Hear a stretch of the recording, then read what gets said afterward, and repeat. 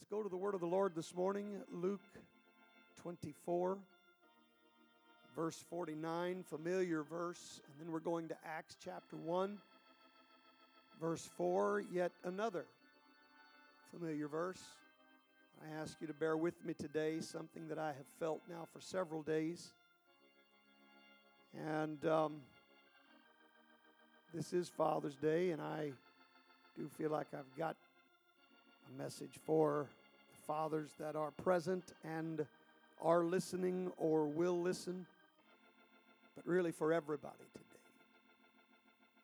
So I beg your indulgence. Luke 24, verse 49, Jesus said, "And behold, I send the promise of my Father upon you. But tarry ye in the city of Jerusalem until ye be endued with power from on high." I send the promise of my Father. Now, as I've pointed out many times, Luke was the author not only of the Gospel of Luke, but also the book of Acts. And there are scholars and theologians who say you could very well call the book of Acts Luke 2 or Luke Part 2. Because where Luke leaves off in his gospel is exactly where he picks up in Acts. Acts is intended to be the sequel to Luke's gospel. And I'll tell you, there are things in the book of Acts you won't understand if you don't trace them back to what he said in his gospel. And so he closes out, Luke 24, he closes out here with this statement from Jesus, "I send the promise of my Father." Then we turn to Acts chapter 1 and verse 4. Acts 1 verse 4, and you can see where Luke picks up at this very point. Acts 1 and 4, he says, "And being assembled together with them, commanded them that they should not depart from Jerusalem." Now, that's what he just said in Luke 24:49, tarry in Jerusalem. Commanded them that they should not depart from Jerusalem, but wait for the promise of the Father, which, saith he, you have heard of me. Wait for the promise of the Father. And so, this is what I want to talk to you about today, is the promise of the Father. Now, don't prejudge where I'm going today, because normally when we talk about the promise of the Father, we, as apostolics, we've got in our mind where we're going. We know what that's all about. But I'm going to tell you that I may very well present an angle to this that you may not have considered before. And so I ask you to bear with me today as I try to give you the burden of my heart in sharing with you the promise of the Father. Let's pray together right now. Let's ask the Lord to speak to our hearts. Ask Him to speak to every heart that's listening today. Everybody, let's talk to the Lord together. Jesus, I love you. I ask for your help. I ask for your help. I ask for your help. Help me today. I can't do this without you. Lord Jesus, I know that if anything's going to be accomplished, God, it's going to be accomplished by the power of your Spirit, not by my own logic, God, not by the enticing words of man's wisdom. But I need your help today. I pray you would grant that anointing, that unction. Thank you in Jesus' name. In Jesus' name. In Jesus' name. Let's worship Him one more time. Everybody, let's worship the Lord. Everybody, let's worship the Lord.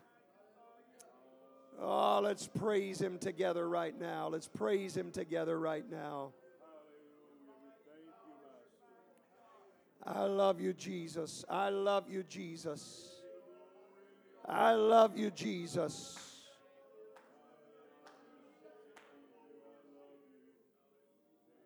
Amen, amen, amen. God bless you. You may be seated. Before I get to the point of my message today, I want to first reiterate something that I've said over and over and over, and will continue to say over and over and over. And that is very simply that whenever God makes a promise, He'll keep it. Let me try that again. When God makes a promise, He will keep it. He may not fulfill it today, and He may not fulfill it tomorrow.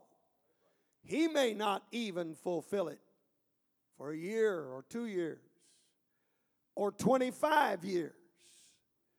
But when God makes a promise, He's going to keep that promise. God will do whatever He says He will do. Hebrews chapter 6 and verse 18 says this. That by two immutable things in which it was impossible for God to lie, we might have a strong consolation, who have fled for refuge to lay hold upon the hope set before us. By two immutable things, two things that cannot change. He said, in which it was impossible.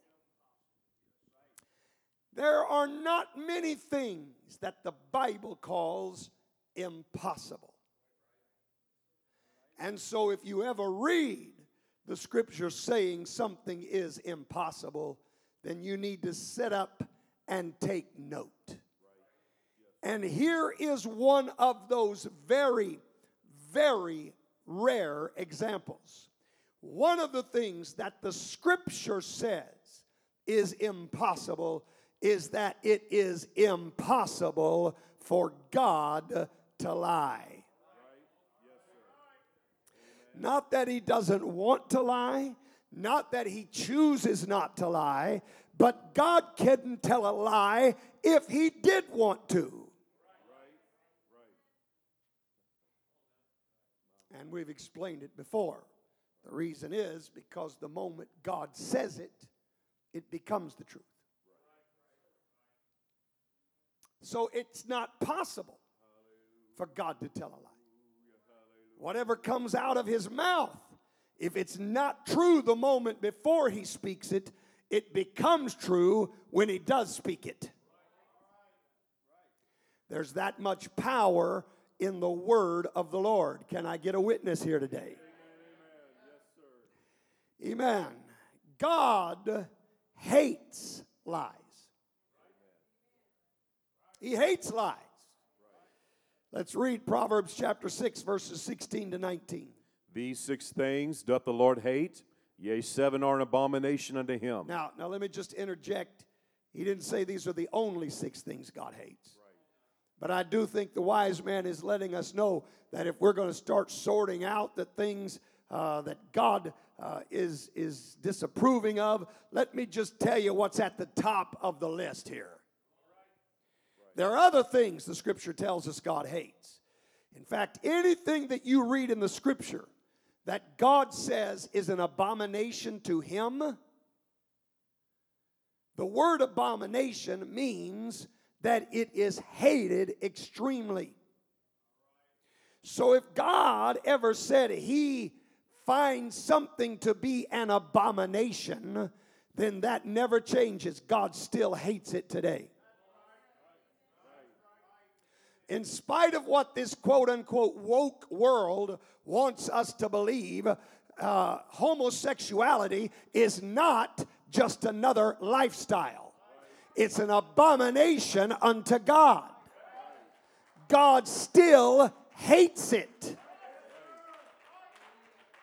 He hates it. Amen. I was commenting to someone the other day. Said the Bible said that in the beginning that God created them male and female. Period. End of discussion. God only created two genders. Any other gender that people may want to say exists wasn't created by God. It's something man created. And it's a mess. We are in a sick world. I don't want to get off into all that, but it's a sick, twisted world. And there are still things God hates. And listen to me, don't use this Old Testament argument on me. Don't come to me and say, well, that was in the Old Testament. No. If the Bible said God hates it, that doesn't change. Now, there may have been things that he told the Jewish people to do that God no longer expects us to do, such as animal sacrifice, avoiding pork. Thank God.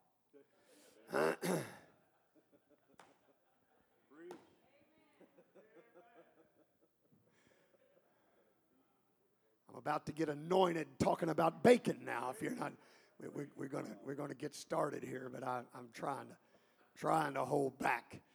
Hallelujah. But I'm telling you, there are things in the Old Testament that I agree that God no longer requires. But if you ever read where God said it's an abomination to him, that doesn't change. Witchcraft is still an abomination unto God. It's not something harmful and cute and fun and entertaining. It's something God hates intensely. Well, praise God. I'm way off topic today. I got to get back to my notes. But these six things doth the Lord hate, yea, 7 are an abomination unto him. God hates these things intensely. Now, what are they? A proud look. Oh, Jesus, help us. A lying tongue. Wait. I think we're still reeling from the first one.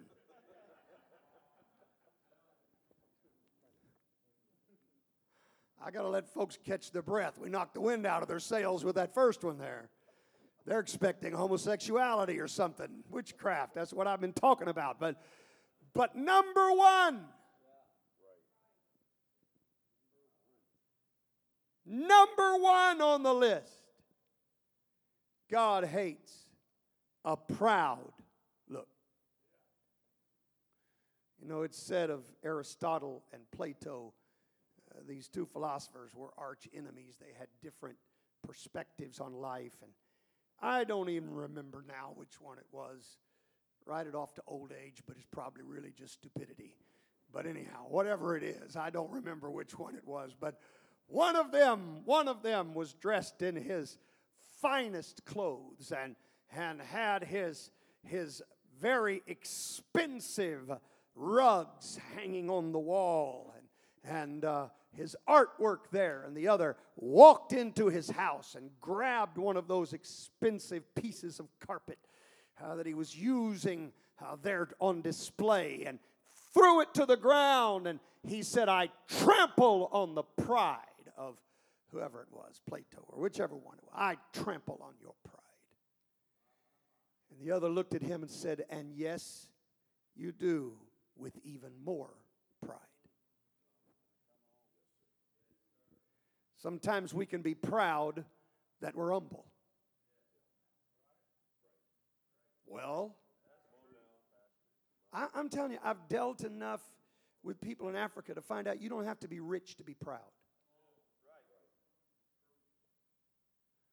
I've seen people who find pride in their titles, pride in their positions. They may not own a thing in this world, but pride is a trap for everybody. I've seen people that had nothing in this world, but they could sing, and boy, were they proud of that voice. And rather than using it to glorify God, they would use it to glorify themselves. Now, I'm just telling you the truth. Number one on the list, God hates a proud look. But that's not my lesson today, so you can rest easy. I think I'm done talking about that. We can move on now. Hopefully they've caught their breath. What's the second one? A lying tongue. A lying tongue. So just after pride, this is what God hates. He hates for someone to be dishonest. Let me tell you something. The Bible does not classify lies as small lies and big lies.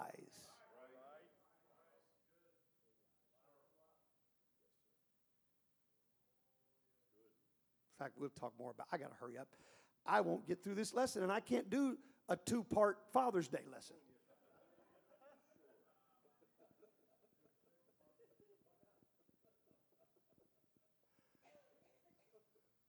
A lying tongue, hands that shed innocent blood, and heart that deviseth wait, wicked. hang on, I was just catching my breath there. Hands that shed innocent blood, and here we have a nation that thinks it's all right to destroy babies in their mama's womb, and even politicians who are now saying it's all right to kill those babies after they're born. We don't want anyone to be inconvenienced. You should have thought of that 9 months prior. Can I just be plain? You don't want to be inconvenienced. You should have thought of that 9 months prior.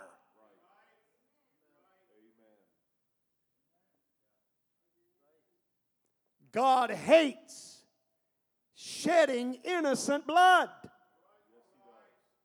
And what could be more innocent than an unborn child? That's not a blob of tissue. They try to tone it down by calling it a fetus. But it's a baby. I don't know of any doctor that's ever said to a woman, you're going to have a fetus.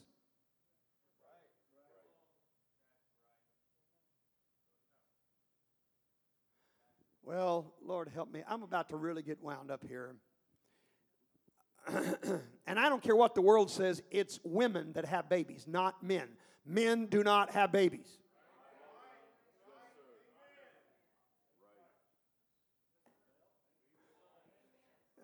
Yeah, believe the science. Yeah, that's right. Thank you. Believe the science.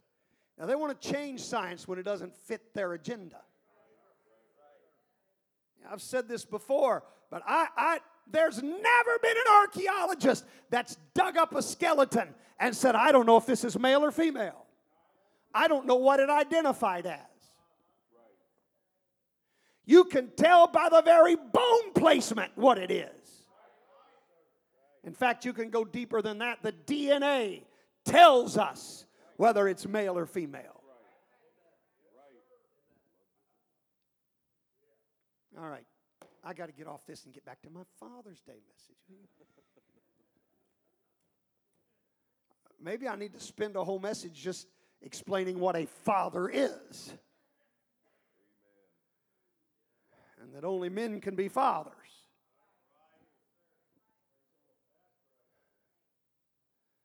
All right, anyhow, let's go on. I better hurry up. I'm going to get wound up here. Number 18. What's verse 18 say? And heart that deviseth wicked imaginations. Devises wicked imaginations. Read. Feet that be swift in running to mischief. Swift to run to mischief. A false witness that speaketh lies. Whoa. Wait a minute.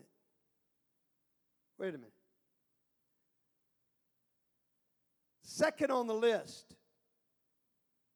of the things that God hates was a lying tongue. And now he comes along, and number 6 is also involving lies. I want you to think about what I'm saying. This is how much God hates it. 7 things at the top of God's list. And listen to me, I don't care what the church world says. These are the 7 deadly sins. The church world has put together its own 7 deadly sins. This is what the Bible says are the 7 things God hates the most. And out of those 7, think about this.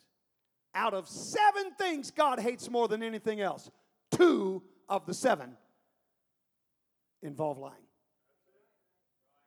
Do you think God wants us to tell the truth?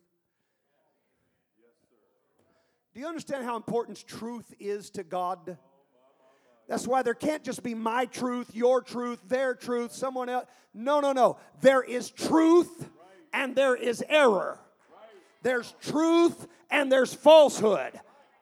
Truth is not something that's subject to the whims of man or the whims of time. Truth is truth. Truth doesn't change. Well, hallelujah. He that sows discord among brethren is number 7. And I could spend time, I could do a whole series on these 7 things. Maybe that's an idea. Maybe I need to. Maybe I need to do a 7-week series on the 7 things God hates the most.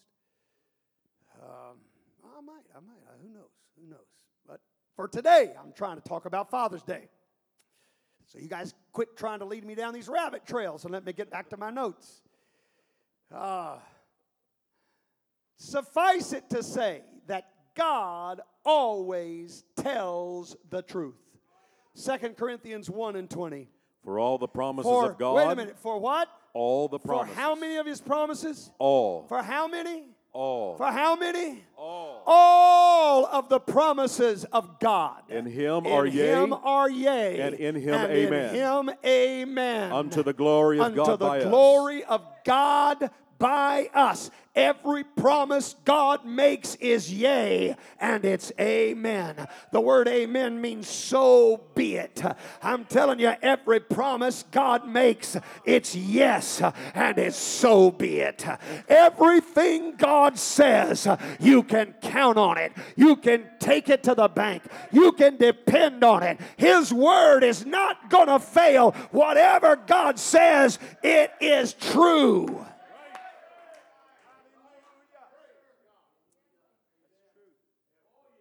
John 14, verse 6, Jesus said unto him, I am the way. I am the way, the truth,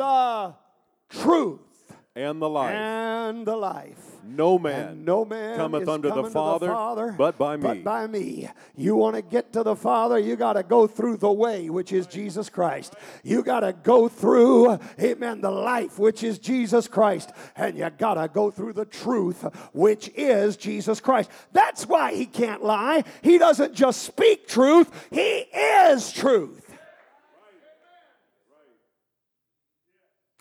And He is the Word. I could have thrown that in. John chapter 1, verse 1. In the beginning was the Word. The Word was with God, and the Word was God. So I'm telling you, God is truth. God is the Word. Therefore, the Word is truth. And that's what John 17:17 tells us. Thy Word is truth. That's why we believe this book. That's why we know everything in this book is 100% accurate. It's never been proven wrong. Never been proven wrong. And it won't be. It is absolute truth. It's the only source of absolute truth. Because God is His Word and He is truth. And so, without even getting to my main point yet, there is something I think I should say about all of this. That is, here's the lesson we ought to learn, that if we're going to be like our Lord, we need to learn to be just as truthful. We need to learn that when we make a promise, we're going to keep that promise. We live in a world where promises are so easily broken. People, listen to me. And I know I sound like an old fogey. That's because I am one. And I'm proud to be an old fogey. It took me 62 years to get to this point. When you've lived 62 years, you can be an old fogey. But let me tell you something. I can remember the day when a man's word was his bond. I can remember the day. I can remember the day. Give me your hand here. Give me your hand. When that was as good as a contract.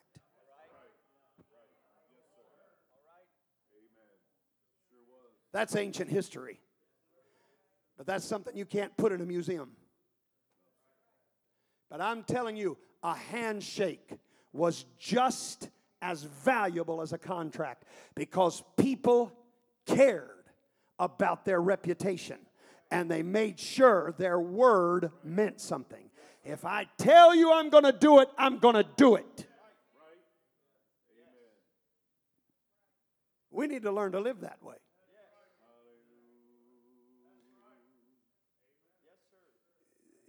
Again, we live in a world that is filled with snowflakes that just melt over the least little thing. And so we don't want to tell people truth. We just tell them what they want to hear.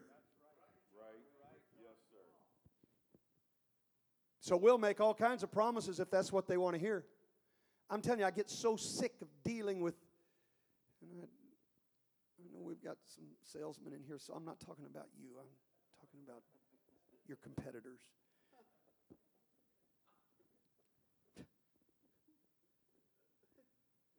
I get so sick of dealing with salesmen that will tell you anything you want to hear. Doesn't matter. Doesn't matter. Whatever you want to hear, they'll tell you. They don't think twice about looking you in the eye. I can remember as a child one time, being in a situation where someone thought someone else was lying to them, and this adult looked at this teenager beside me, and the adult looked at them and said, "Look me in the eyes and tell me that." Because back then, there was this certain sense of guilt that we felt if we didn't tell the truth. And that adult knew, you look me in the eyes, you're probably going to look away. You're not going to. But these days, they can look you in the eye and lie to you. They don't think anything about it. And I'm going to tell you, God still cares about it. In fact, let me just throw this out there. Revelation 21, verse 8. But the fearful and unbelieving and the abominable and the murderers and whoremongers and sorcerers and idolaters. That's a bad list. And all. Wait. That's a bad list. Yes, abominable, murderers, whoremongers, sorcerers, idolaters. And all liars. Oh, and we're not talking about the white lies, We're not talking about the little bitty lies. We're not talking about just fudging a little bit on. Isn't it interesting? He didn't say all the abominable and all the murderers and all the whoremongers, but boy, he made sure he put the word all in there when it came to liars.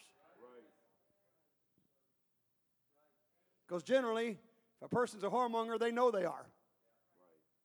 They're involved in idolatry, they know they are. But there's a whole lot of liars that don't think they're liars.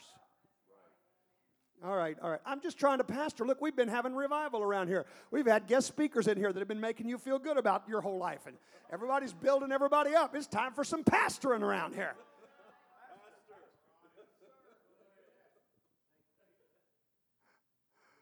I heard a recording of a pastor just asking the congregation, "You want me to pastor you or not?"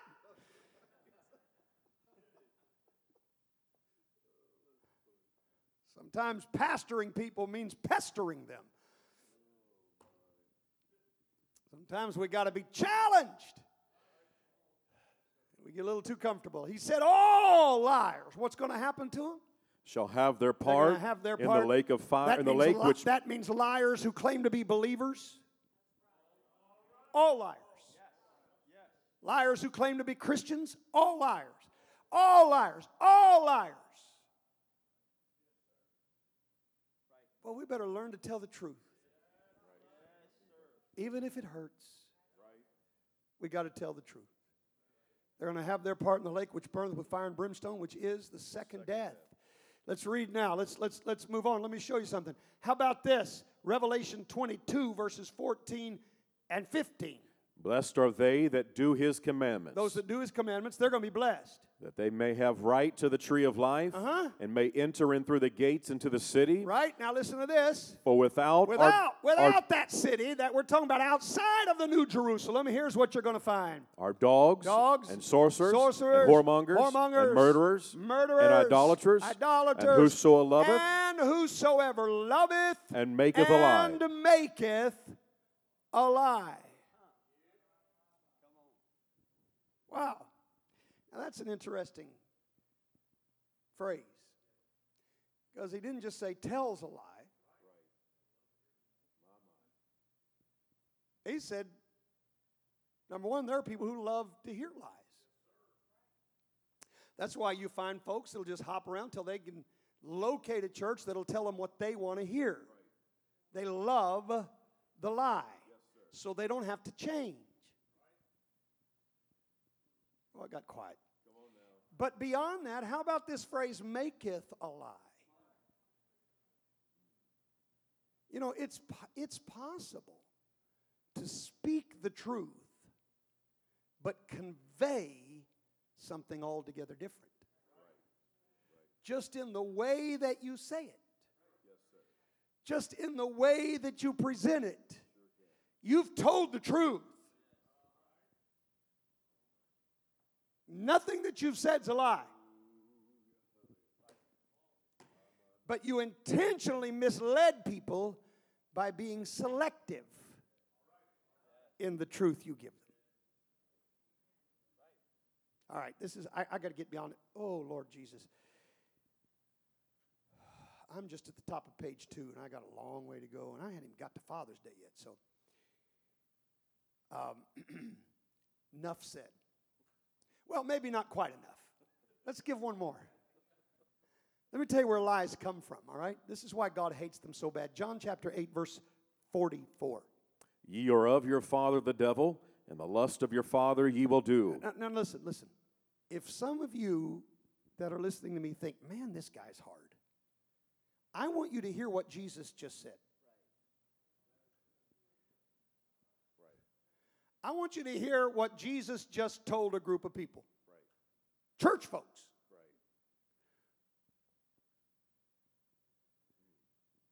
He said, your daddy is the devil. Now look, I've been straightforward with you, but I haven't said anything quite that extreme. But Jesus did. You are of your father the devil, and the lust of your father ye will do. And what your father wants is what you do. Whoa. Well, this is getting pretty tough.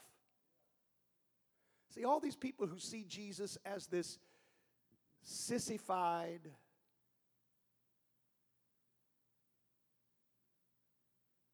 emasculated half woman. You say, who sees him that way? I'll tell you who saw him that way. The painters during the Renaissance, who were homosexuals and wanted to portray him as one of them. So you go back and look at all those pictures of Jesus and see just how feminine those pictures make him. He was far from feminine. When the Bible says that Joseph was a carpenter, we misunderstand because we think carpenter means somebody that's sawing wood. In those days, a carpenter was actually a stonemason.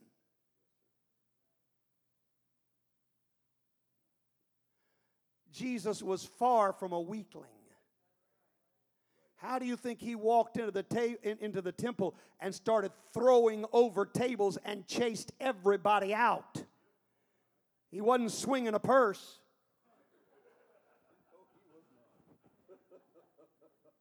Judas was the one carrying the purse. Read it. It's in your scripture.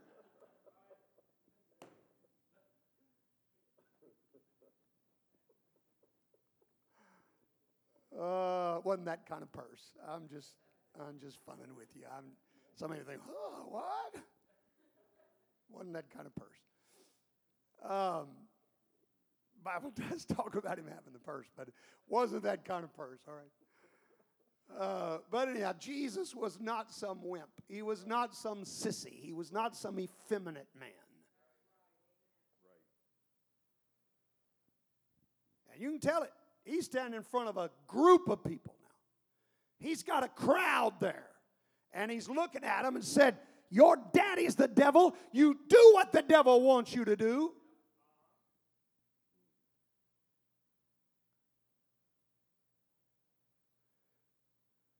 He wasn't saying, now don't hit me. He just stood flat-footed and told them the truth. And here's what he goes on to say. He was a murderer from the beginning. From the very beginning. And abode not in the truth. He abode not in the truth. He refused to live in the truth. Right. Because there was no truth in him. Because there's no truth in him. When he speaketh a lie, when he speaks a lie, he speaketh of his own. He speaks of his own. For he is a liar. For he is a liar. And the father of it. He is the father.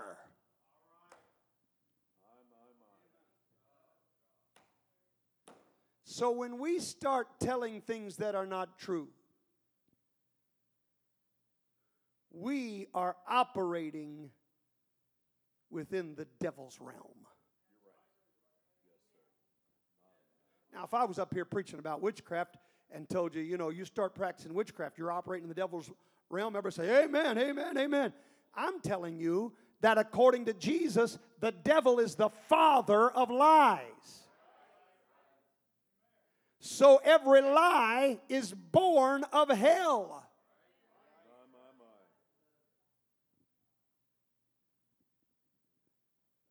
We need to tell the truth. We need to be truthful and honest in everything. All right. So now, enough said. And a few minutes left to go here, and I'll get to Father's Day. So let's look back at our text so I can bring everybody back around to where we were. Let's read again the two verses that we read. Luke 24, verse 49. And behold, I send the promise of my Father upon you, but tarry ye in the city of Jerusalem until ye be endued with power from on high. And I send the promise of my Father. Everyone said the promise of my Father. Acts 1, verse 4. And being assembled together with them, commanded them that they should not depart from Jerusalem, but wait for the promise of the Father. All right, wait for the promise of the Father. Everyone say the promise of the Father. Which saith he, ye have heard of me. Just before Jesus ascended into heaven, he informed those around him that the Father was making a promise and that they should expect that promise to come true. The Father's making a promise. Now, will you help me here? I know I've stepped on some toes, but I need a little help going forward here. Amen. Hopefully I didn't step on any toes in this building. Hopefully it's just well, not everybody's listening online, but if the Lord's wanting me to deal with people that are not telling the truth, let's just imagine in our minds that whoever they are, they're listening online right now, and there's nobody in here that would be doing anything like that. So be that as it may, let's get back to the fact that God always tells the truth, and let us remember and understand that God gave a promise to his followers. He made a promise, and Jesus called it the promise. This is the promise. Now, there's lots of promises in the Word of God. You understand me?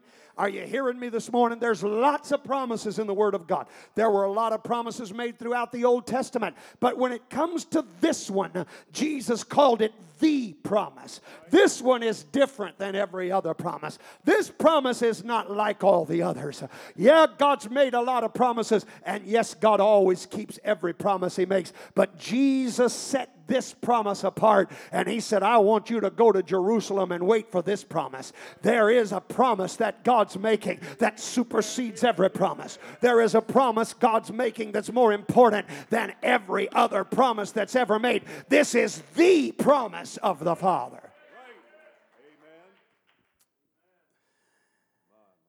Oh, we get into the book of Acts and we see something about this promise that I know most of you are thinking this is the point of my message.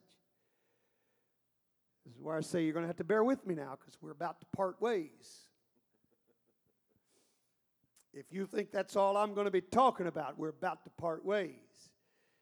Acts chapter 1 and verse 4 we've read, but let's read it again and read the next verse as well. So let's read verses 4 and 5.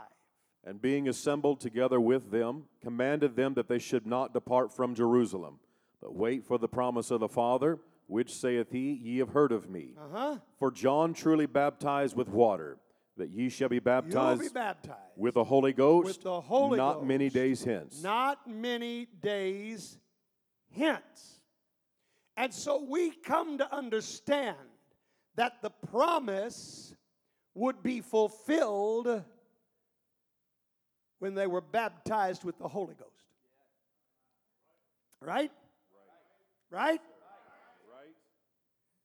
That's how the promise was fulfilled. And we see this stated again twice in the very next chapter, Acts chapter 2, verse 33.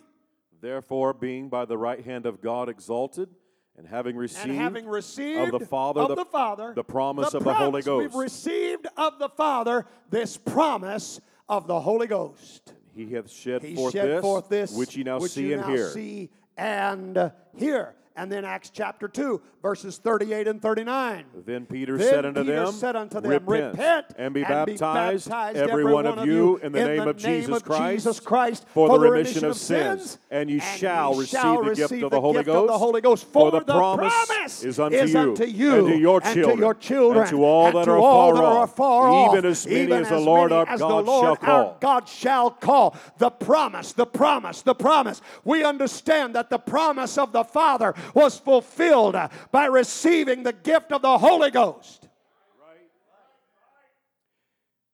But let me tell you something.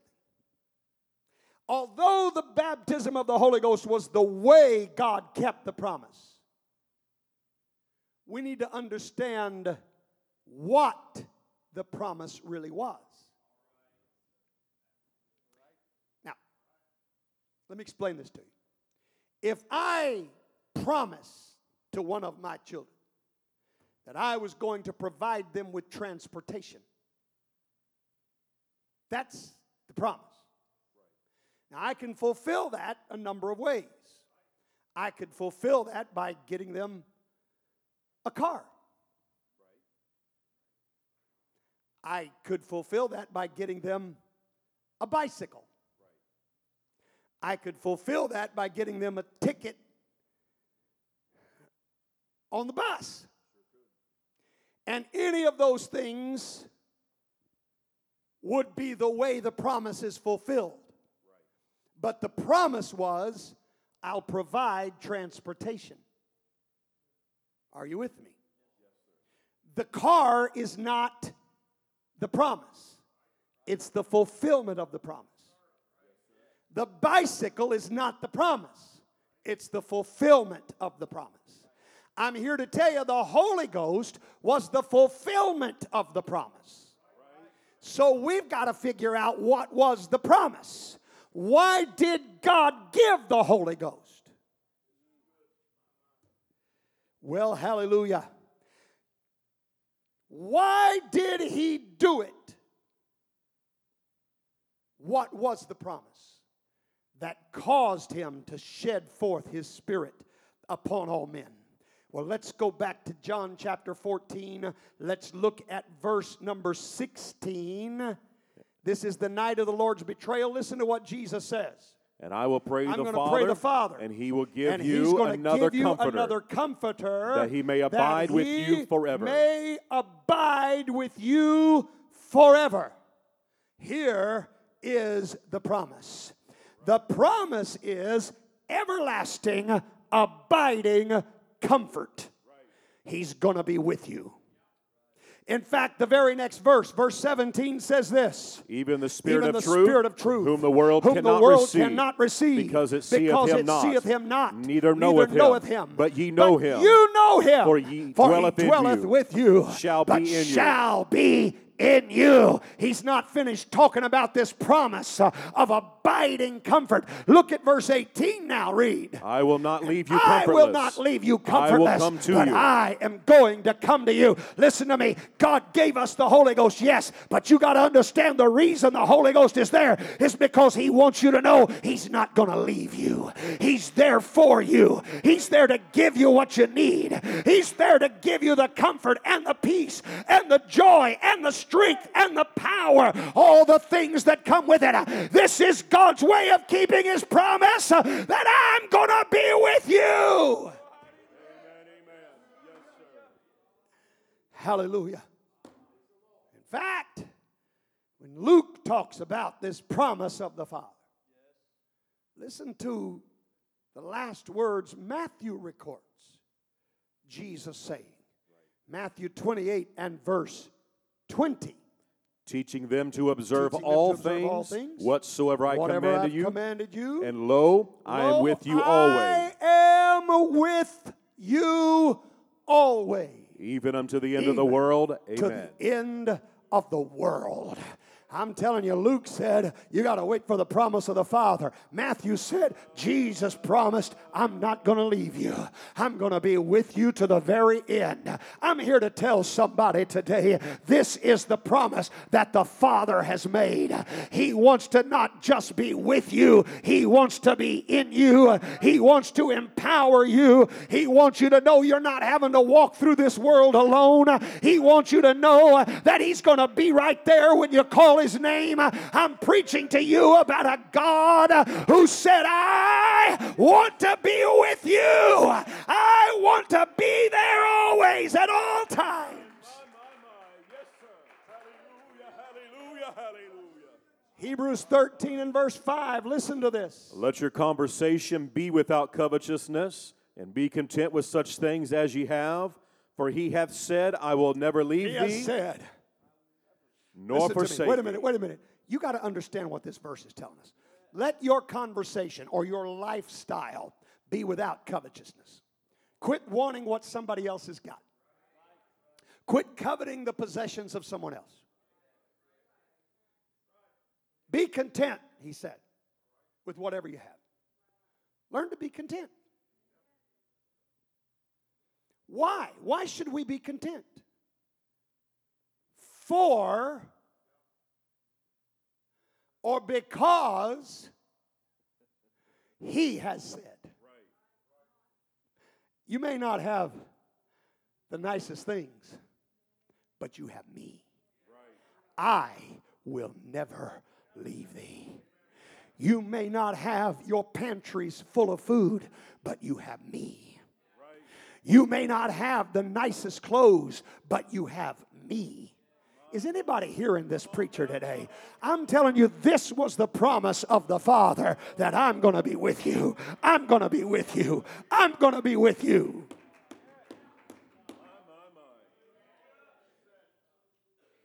No matter how dark this world looks, I feel like I'm preaching to somebody right now. No matter how dark this world looks, no matter how bad your situation is, I want you to hear this preacher today. I want you to know there is a God who's not left you. Others may walk out on you. Others may forsake you, but God hasn't. God is there.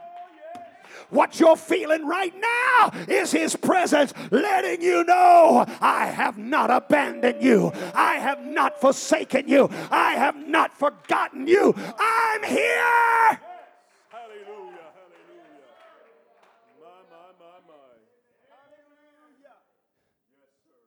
My. Now listen to me. I have got a list of scriptures here. And I'll try. I'm not giving my word that I'll accomplish it. I'm going to try. to just let Brother Goff read through these scriptures. I may rush him on to the next one when the point's been made or whatever, but I'm going to try without too much explanation to go through a list of scriptures. But here's what I want you to see, that we can go all the way back to the beginning. And I want you to know how many times from the very start God started saying, I'm with you. I'm with you. I'm with you. I'm with you. Come on, somebody. I want you to understand this has been the promise of the Father. This has been what He has said from the beginning of time. He's wanted us to know, I'm going to be with you. I'm going to walk with you. I'm going to be there. When you need me, you can call me. You may not see me. You may not feel me. But I'm not going to walk away from you. Genesis 26:3. Sojourn in this land, and I will be with thee. I will be with thee. And will Genesis bless 31:3. And the Lord said unto Jacob, return unto the land of thy fathers, and to thy kindred, Right. and I will be with I thee. will be with thee. Exodus 3:12. And he said, certainly I will be with I thee. will be with thee. Exodus 18:19. Hearken now unto my voice. I will give thee counsel, and God will be with thee. God shall be with thee. Deuteronomy 31:8. And the Lord, He it is that doth go before The thee. Lord doth go before He thee. will be with He thee. will be. Is anybody hearing what this preacher's trying to get across here today? Come on, let your heart receive what the Word of God is saying over and over and over and over. Amen. Read. He will not fail thee, He'll nor not fail thee, forsake thee. Fear not, neither be Don't dismayed. be dismayed. Deuteronomy 31:23. And he gave Joshua the son of Nun a charge and said, He said, be strong and of good courage. For thou shalt bring the children of Israel Yes. into the land which I swear unto them, Yes. and I will be with I thee. will be with thee. Joshua 1:5. There shall not any man be able to stand before thee all the days of thy life, as I was with Moses. As I was with Moses, so I will be with I thee. will be with thee. I will not I fail will thee, not nor fail forsake thee. Nor forsake thee. Joshua 3:7. And the Lord said unto The Lord said to Joshua, Joshua, this day will I begin to magnify thee in the sight of all Israel, that they may know that, as I was with Moses, so I will be with thee. I will be with thee. Judges 6:16. And the Lord said unto The Lord them, said unto him, surely I will be with thee. I will be with thee. 1 Kings 11:38. And it shall be, if thou wilt hearken unto all that I command thee, and will walk in my ways, and do that is right in my sight, to keep my statutes and my commandments, as David my servant did, that I will be with thee. I will be with thee. Amos 5:14. Seek good and not evil, that ye may live. And so the Lord, the God of hosts, shall be with thee as you've spoken. The Lord, the God of hosts, shall be with thee. One more, Acts 18:10. For I am with For thee. I am with thee. Listen to me, church. Have you gotten the message yet? Out of the mouth of 2 or 3 witnesses, every word's established. I've given you a lot more than 2 or 3 witnesses. If there's anything the children of God ought never forget, God is with me. God is with me. God is with me. He's going to protect me. He's going to take care of me. He's going to meet my needs. It doesn't matter what anybody else says or what anybody else does. I've got God, and He's going to be there. He's going to be with me. My. Hallelujah, hallelujah. Yes, sir, yes, sir. Hallelujah, hallelujah. In fact, wasn't that the very name by which the prophet said he would be identified? It's quoted here in Matthew 1:23. Read it for us. Behold, a virgin shall be with child, and shall bring forth a son, and they shall call his name Emmanuel, Emmanuel, which being interpreted is God with us. That's who He is, church. Not God who came to us, but God with us. Right now, on this Sunday morning, right here in Olathe, Kansas, sitting at the Truth Church on Sunday, June the 19th, Father's Day, I want to tell you the Father is still keeping that promise. He's still keeping that promise. He's still with you. because that's who He is.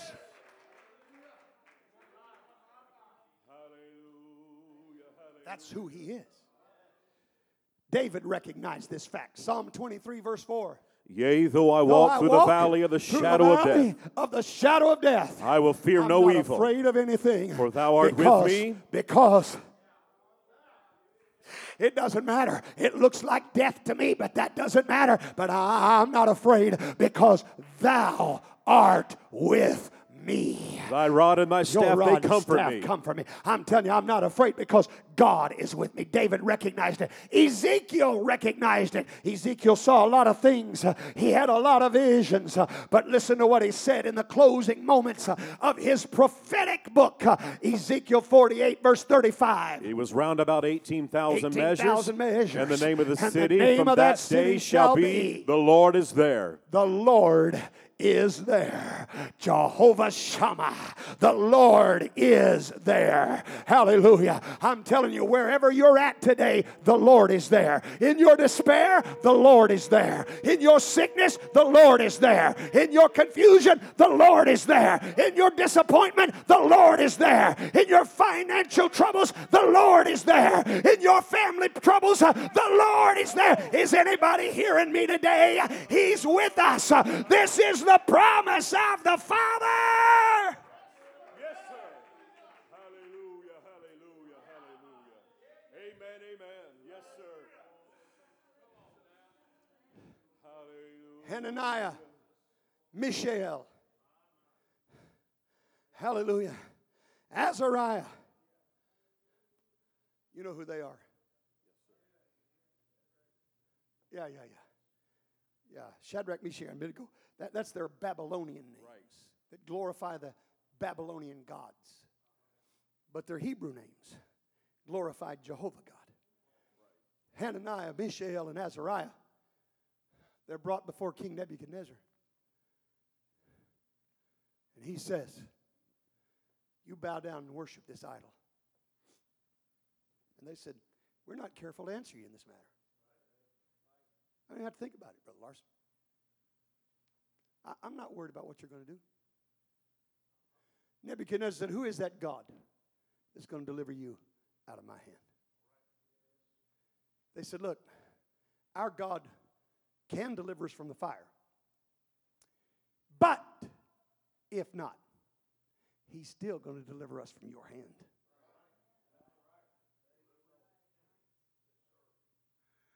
And guess what happened when they got in the middle of the fire? The Father kept His promise. Sure did. Amen, amen. Nebuchadnezzar looked down in there and said, wait.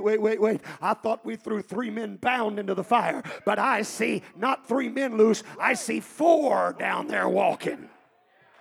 Because God's with us. Even in the fire, God's with us. Even when the world rejects us, God's with us.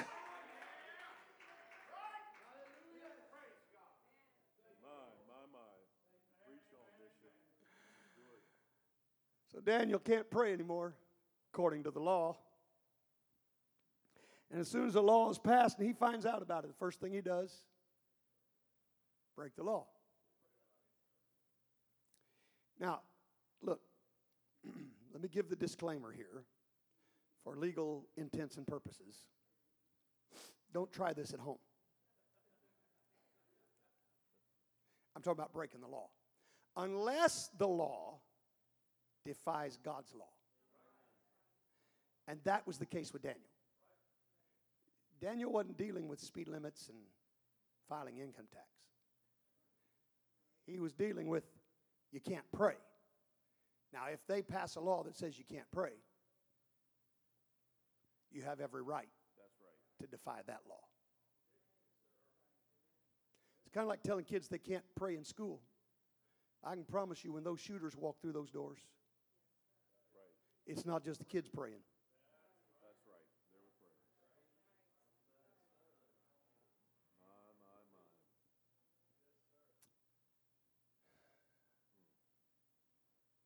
So, Daniel, in fact, Daniel he wasn't kind of, Daniel was very bold about it. Daniel didn't just go get in the closet and try to hide what he was doing. He just went over and opened his window up. Read it. And he prayed just like he'd always prayed. And boy, they thought they had him. They're going to throw him in the lion's den now. The king didn't even want to do it. The king did not want to do it. The king loved Daniel. But the king knew he couldn't break the law that he had put into existence. So he threw Daniel in the lion's den. The king couldn't even sleep. He was so worried about Daniel. Read it. It's there. He was so worried about Daniel he couldn't sleep. Early the next morning, he went running to the lion's den. And he said, Daniel, was the God that you serve able to deliver you? And he listened. And a voice came back. O king, live forever. My father kept his promise. He showed up in the lion's den. He shut the lions' mouths. You did what the law said you had to do. You threw me down here. That's all that was required. But my father kept his promise. I'm here trying to get across to somebody today that this is the way our Father is. Throw Paul and Silas in the prison, but I'm going to tell you, our Father is going to keep his promise. Put John on the Isle of Patmos, but our Father is going to keep his promise. Listen to me. He hasn't changed. He is the Lord. He doesn't change. Jesus Christ the same yesterday and today and forever. Whatever you're going through, whatever lion's den you're in, whatever fiery furnace you're experiencing, whatever Isle of Patmos, amen, that you're living on right now, look around. You may not see him. You may not feel him, but he sent me with a message for you today. The Father is still keeping his promise. He's still keeping his promise.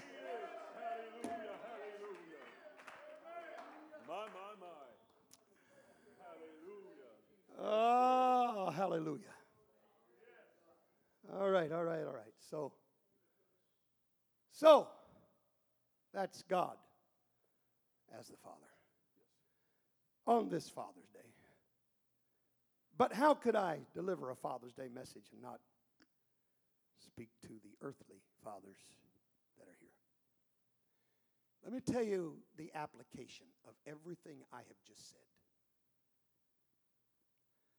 The promise that was above every other promise, the most significant promise the Father made to his children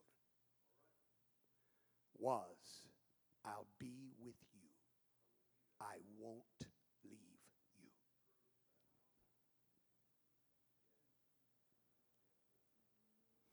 I'm here to tell you today, if there is one thing that a wife and children need to know, it's that the Father is going to be there.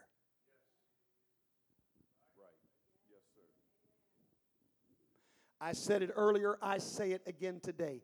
I believe one of the worst things facing our nation today is the overwhelming number of single-family homes where the Father is not present. Now, I'm not talking about somebody that's abusive needs to stick around. Please don't try to twist what I'm saying.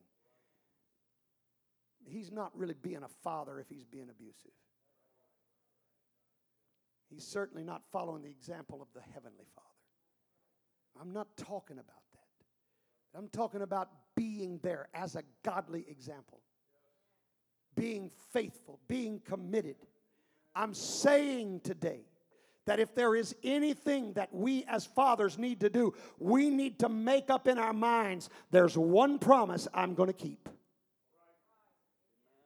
My wife and my children will never have to wonder whether I'm going to be there or not.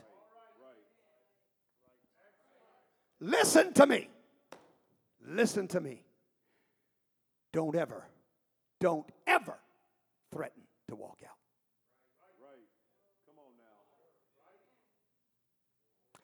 They may walk out on you.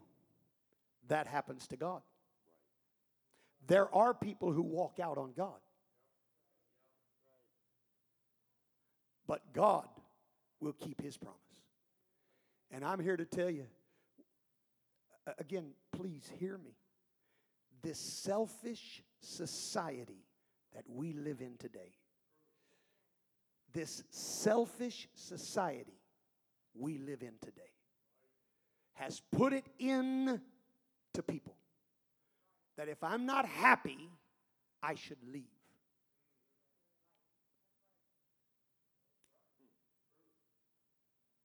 I have to be happy.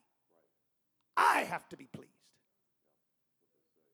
I'm going to tell you, in your life and in my life, there's been many times God was not pleased. But not one time did God pack His bags and walk out. There have been many times God was not happy. Come on, be honest. Many times God was not happy, but never once did God walk out. Now, if we choose to walk out on Him, that's a different story. But God is not going to make that move. He's made a promise He's going to keep. He's made a promise He has shown from the beginning of time that He would keep His promise. And I'm telling you, that ought to be in the heart of every man. We're going to be there. I'm going to be there for my family. They're going to be able to count on me. I'm going to be what they need me to be. I'm going to provide a spiritual example.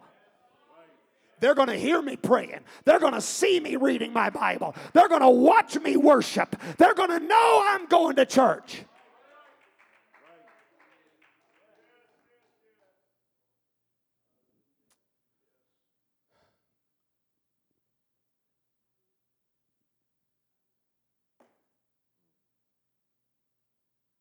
This whole problem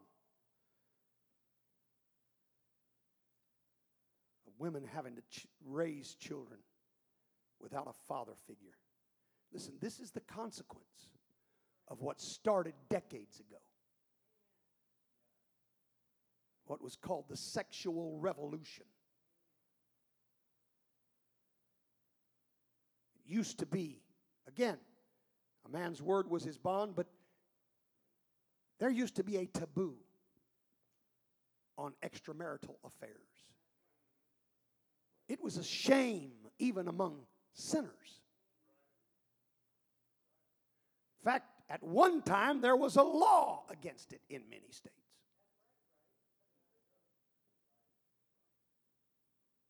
Somebody said, well, you can't legislate morality.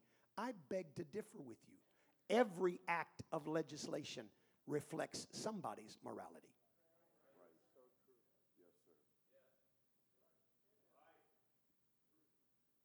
Is murder immoral? So are we going to lift the laws against murder because you can't legislate morality?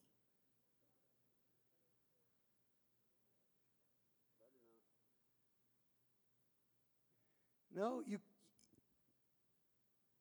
can. You can't put morality in somebody's heart. But there are people who refrain from certain things because they know it's against the law. Look, I was in a country in Africa many years ago. This was way back in 2001. And I was riding with a missionary, and he was doing probably 80 or 90 miles an hour. And the speed limit was probably 50. I said, man, what are you doing? He said, well, they don't care about speed limits here. They put a sign up, they don't care. Well, if there's no real law, then people do what they want to do. And what we are creating today is a lawless society. Oh, Lord, I could teach on this a long time. The Bible talks about the spirit of Antichrist, and it is the spirit of iniquity. That word iniquity actually in the original Greek means lawlessness.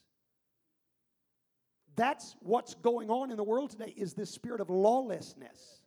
Nobody wants to answer to anybody else. You can't tell me what to do with my body. Oh, really? Really? So then why are you mandating that I get a shot? Whoops, I wasn't supposed to say that, was I? You're telling me what to do with my body.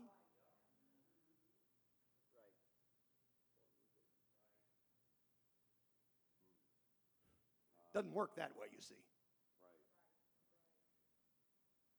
There are laws that keep me from using my body to attack other people. There are laws that tell me what I can and can't do with my body.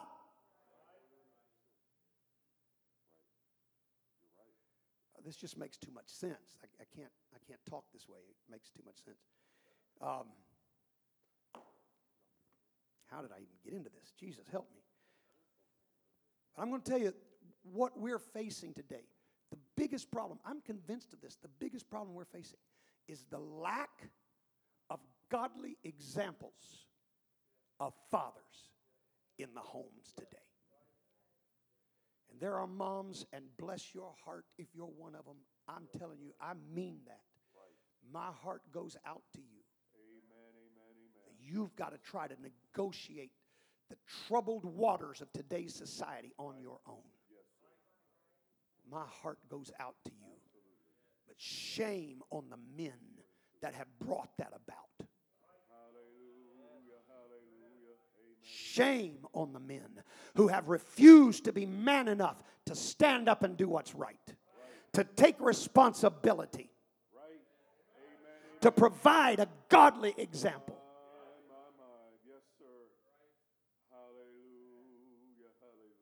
Oh, I feel like preaching today. Studies are too numerous to mention to prove the ill effects of the absence of a father on a home. I can't go through all of them, but listen to just a couple. Here is one that said boys without fathers are 10 times more likely to go to prison. 10 times more likely to go to prison. Because they don't have a father that will teach them what to do. If there ever was a time in which men need to step up to the plate and be men, it's now. Children need a father, and they need to know that that father is going to be there for them all the time. One source that I found said nearly 25 million children are growing up in America without fathers, making America the world's leader in fatherless families. In just the state of Massachusetts, over 1/3 of the families have no father living at home. Over 1/3. What a world. What a world. I'm telling you, this is why I spent the time that I did before I ever got started saying, thank God for the men of the Truth Church. Thank God for the fathers that are here. Thank God for the men that are willing to set an example, to teach their children, not to send them to church, but to bring them to church. Men that are willing to show them what it is to pray and to praise. Thank God for men that will be examples. Listen, we're living in a world, church, and I know for some of you it's hard for you to understand this, but we're living in a world that when I get to preaching about God as a heavenly Father, it's hard for some people we deal with today to really comprehend that because their earthly father is not someone they want God to be like.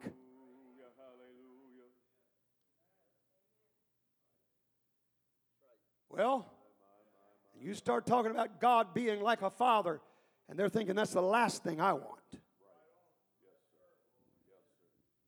Now, I'm thankful for my father. I'm thankful for the things my father put in me. I'm thankful for the examples that he set. There are things my dad taught me, things he showed me. I'm thankful for it. But I understand not everybody had that privilege. And there are people suffering today because they don't have it. And there are men today who didn't have the example before them, and so they don't know how to be an example before their children. Well, I started to say, is this all right? Doesn't matter if it's all right or not. It's needed. Somebody's got to say it. Somebody's got to say it. We've gone too long without people saying it. We've gone too long with people being afraid to say it. We've got to make a stand in this day and age. And if there's anything worth fighting for, it's our families. If there's anything worth defending, it's our families. Listen to me. You're not going to take your expensive clothes to heaven. You're not going to take your fancy car to heaven. You're not going to take your nice home to heaven. But you can take your children to heaven. You can train them up in such a way that when they're old, they'll not depart from it. You can put something in them that they want to live for God, that they want to be a part of the church. That's what I'm calling on men to do in this hour. We got to rise up and follow the example of our Heavenly Father and make a promise. You can count on me. I'm going to be there.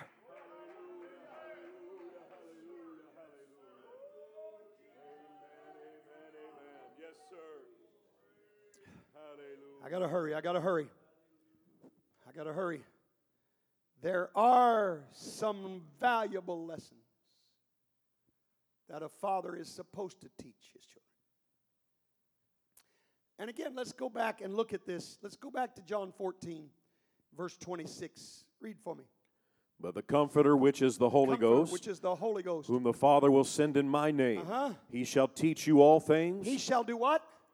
Teach. He shall teach. Now, we talked about the Holy Ghost being the fulfillment of God's promise to be with us. And here Jesus clearly states that one of the purposes in him being with us is to teach us. Not to make us feel goosebumps. I like it when the goosebumps come. Not to make us jump and dance, and I like it when that happens. But he comes to teach us all things. And bring all things to your remembrance, whatsoever I have said unto you. John 16, verse 13. Howbeit when he, the Spirit of truth, is come, he will guide you into all truth. For he shall not speak of himself, but whatsoever he shall hear, that shall he speak, and he will show you things to come. He's not just with us strictly to protect us. He's with us to teach us. And that's what we should be doing. We should be teaching our children. It's easy to instruct from a distance, but it's hard to teach unless you're present. Right. Well, do I need to say that again? Come on now. Good. It's easy to instruct from a distance, but it's hard to teach unless you're present. And he didn't just come to instruct us. He came to teach us. Now, I thought Brother Hilton was just going to read everything that I intended to read this morning. But I'm going to read it again anyhow. I want you to listen to the statements in Proverbs that Solomon specifically wrote as a father. Listen to what he says. Proverbs 1 and 8. My son, hear the instruction of thy father. Hear the instruction of thy father. And forsake not the law of thy mother. Proverbs 2 and 1. My son, if thou wilt receive my words, and hide my commandments with thee. Hide my commandments with thee. Proverbs 3 and 1. My son, forget not my law, but let thine heart keep my commandments. Keep my commandments. Proverbs 3:21. My son, let not them depart from thine eyes. Keep sound wisdom Sound and wisdom and discretion. discretion. Proverbs 4 and 10. Hear, O my son, and receive my sayings. The years of thy life shall be many. Proverbs 4 and 20. My son, attend to my words. Incline thine ear unto my sayings. Proverbs 5 and 1. My son, attend unto my wisdom, and bow thine ear to my understanding. Proverbs 6:20. My son, keep thy commandments, Keep thy father's commandments, and forsake not the law of thy mother. Proverbs 7 and 1. My son, keep my commandments, and lay up my commandments with thee. Now listen to me. I could keep going through this, but I want to drive home this point, that here is what the Father is telling His Son. He said, you've got to be obedient. You can't always do what you want to do. Over and over and over. He said, keep my commandments, keep my commandments, keep my commandments. This is Solomon talking to his son. You can't just do what you want to do. You can't just live a life that pleases you. You're going to destroy yourself if you decide what's best for you all the time. You got to listen to your Father. Now, if you don't have an earthly father that's godly and is going to guide you, you need to listen to your spiritual father. But you need to listen to somebody else. You've got to be obedient. That's the first thing that he stressed to his son. Second thing, Proverbs 1 and 10. My son, if sinners entice If thee, sinners entice thee, consent thou not. Proverbs 1:15. My son, walk not thou in the way Don't which walk with, in the way them, with them. refrain thy Refrain foot your from their foot path. from their path. The principle number 2 is this. First of all is be obedient. Everyone say be obedient. Number 2 is be careful. Everyone say be careful. Here's what I'm saying when I say be careful. The company you keep will affect your lifestyle. Who you hang around will have an impact on you. That's why we don't announce some conferences. That's why we don't. Some events we don't make public. Because whoever you hang around is going to have an impact on you. It will affect you.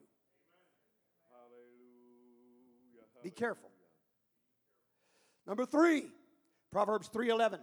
My son, despise not the chastening of the Lord, neither be weary of his correction. Number 3 is accept discipline. Everyone say accept discipline. Because it's for your own good. Yes, sir. Brother Hilton talked about that today too, being disciplined. Here's the thing about it, is I know he accepts it. And we've got to be accepting of any correction, any discipline. This is a part of what God expects for us, and it's something we got to teach our kids. Listen to me. Listen to me. We don't just let kids make their own decisions. That's the worst thing you can do. Now, there comes a time they have to make decisions, but you need to be putting the principles in them to help them know what decisions to make.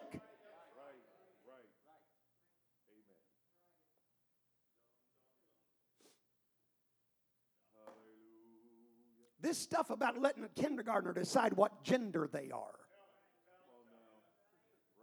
First of all, that was decided when they were conceived. There's no decision to be made. Second of all, here's another one of those weird discrepancies. 18-year-olds shouldn't be able to get a hold of a gun. Oh, but 6-year-olds should get hormone blockers and decide what their gender is. That makes sense. Not. I'm not pushing for everybody to be armed and loaded. But I'm just saying, let's be consistent, all right? If you don't think an 18-year-old doesn't have the right to carry a gun, then first of all, let's stop letting them enlist in the Army at 18. But beyond that, you want to take that away from them at 18? That's whatever. That can be discussed on the political forum, whatever. But don't start trying to tell me that every young child has enough wisdom and sense to know what they want to do with life-changing situations.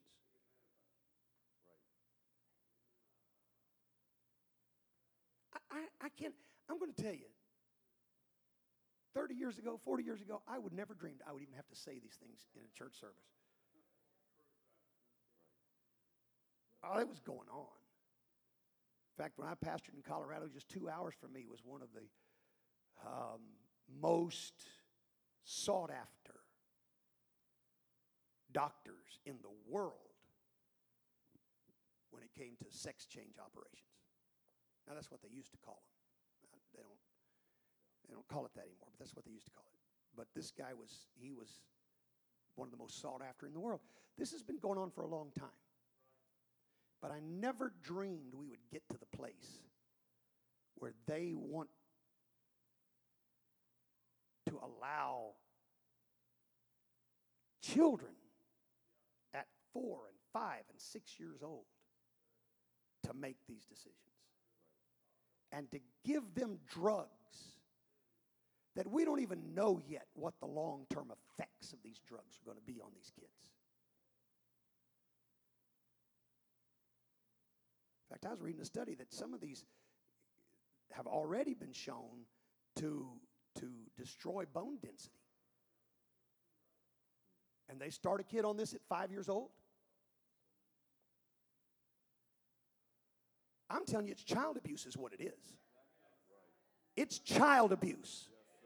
I'll say it if nobody else will say it. It's child abuse. Preach on, Bishop. My. Yes, sir. And anybody that does it, oh, how brave do I get today? Ought to be locked up. Yes, sir. My. Come on. Look, it's not that complicated. You're a boy or you're a girl.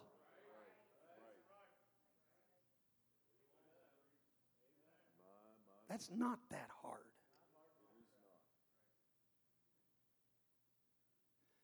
Oh, well, help me, Jesus. Accept discipline. This is what they don't want to do. They don't want to discipline anybody. They don't want to hurt their kids. They don't want to hurt little Herkimer, and so we can't even give him a failing grade anymore. We have to just pass him because it might hurt his psyche.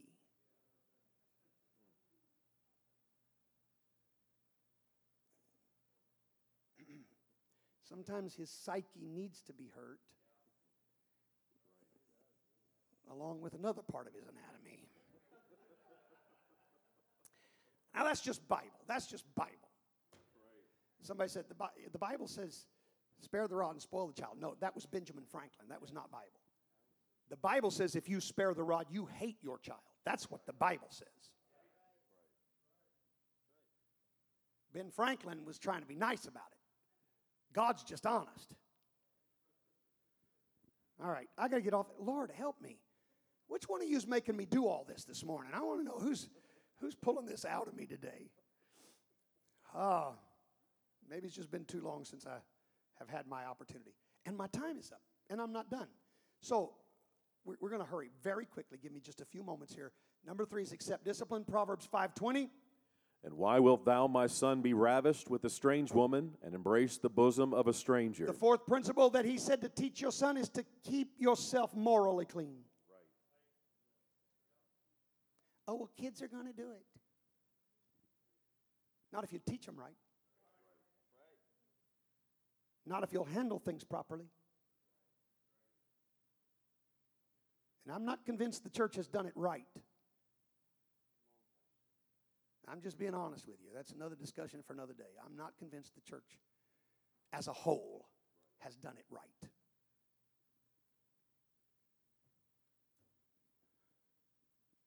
But I'm telling you, if it's done right and it's done biblically, you can keep kids morally clean. It can be done.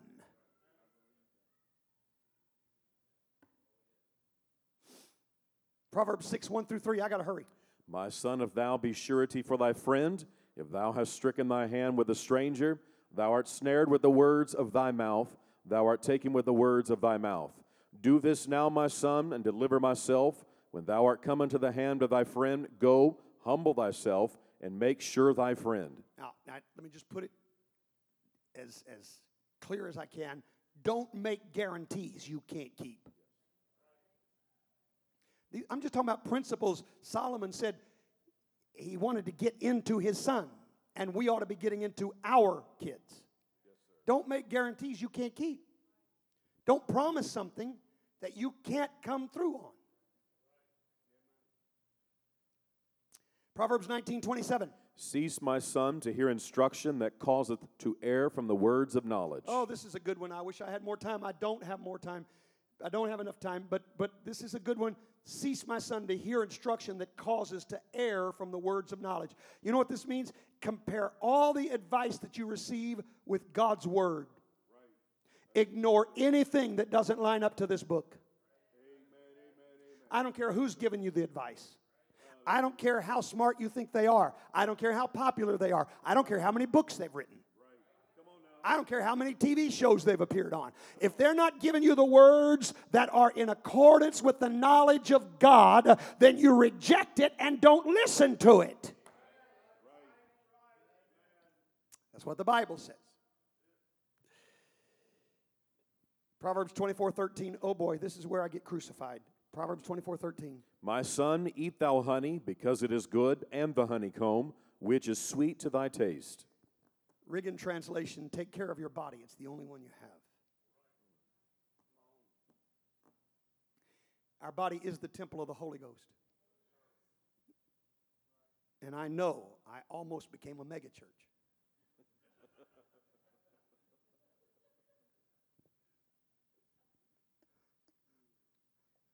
Some of you will get that later. Take care of your body. Take care of it. This doesn't mean working out 12 hours a day and eating only carrots and broccoli. I enjoyed a little bit of a donut this morning myself. But take care of your body. It really is the temple of God. And God does want us to take care of it. All right, I'm moving on. It's getting real quiet. Number 8, Proverbs 24:21. My son, fear thou the Lord and the king, and meddle not with them that are given to change. Fear the Lord and the king.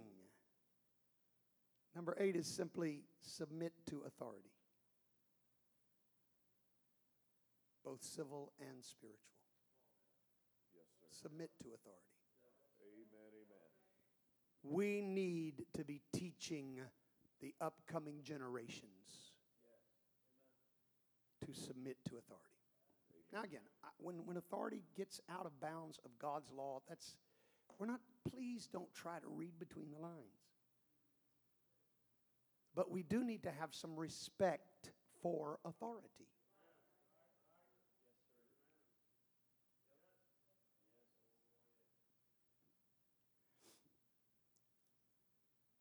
Proverbs 23:15.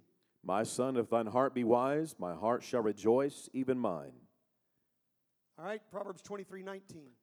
Hear thou, my son, and be wise, and guide thine heart in the way. Proverbs 23:24 through 26. The father of the righteous shall greatly rejoice, and he that begetteth a wise child shall have joy of him.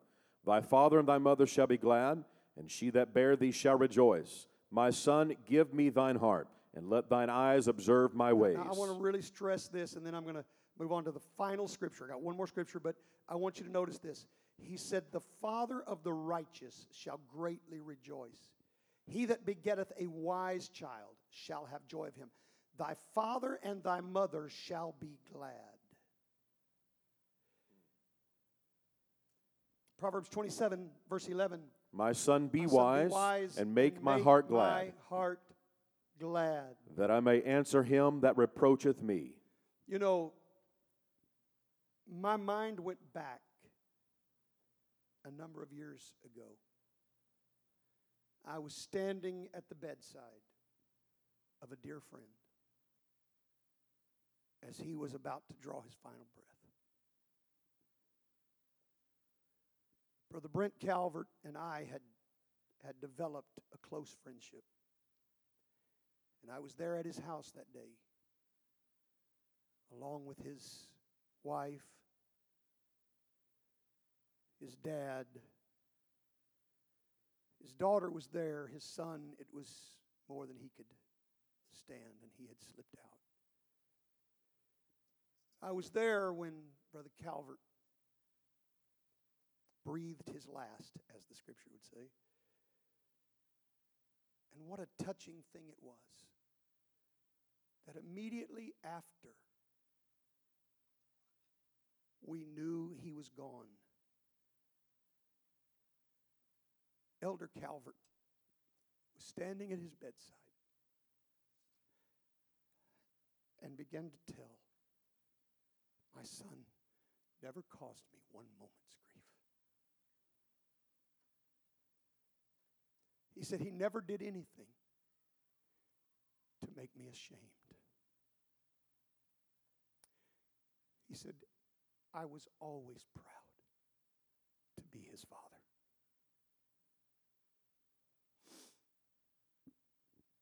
How amazing and humbling it was to hear this man say, I wish I could be as good as my son.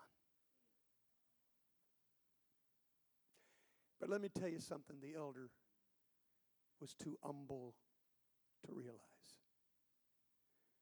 There was a reason Brother Brent Calvert was who he was. He didn't get there that way by accident.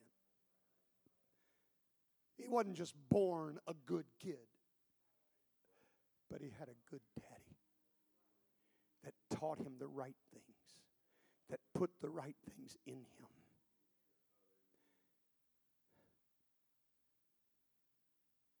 And how amazing to be present that day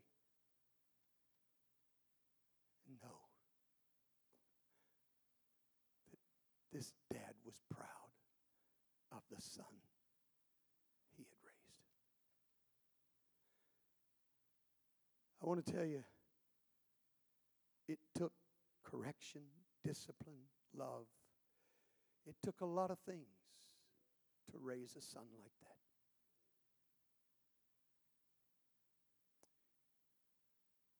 Most of all, it took the fact that the elder was always there. He was there for his son. That's my message today on this Father's Day. The promise that our Heavenly Father made, that I will always be there, is a promise every one of us ought to make. And even to the moms, and again, if you're a single mom having to raise your kids, sometimes you got to fill that role too. And you've got to be the one doing the teaching. But if there's anything your kids need to know, it's that I'm going to be here for you. My kids haven't always made the decisions I want them to make. They haven't always done the things I wanted them to do. But I think my kids know they can call me anytime.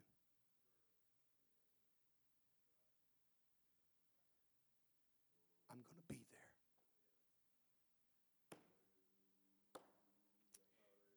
That was the promise of the Father. And it's the promise every father needs to make. Let's stand this morning. I've gone way over time. Why don't we lift our hands and talk to the Lord right now, everybody?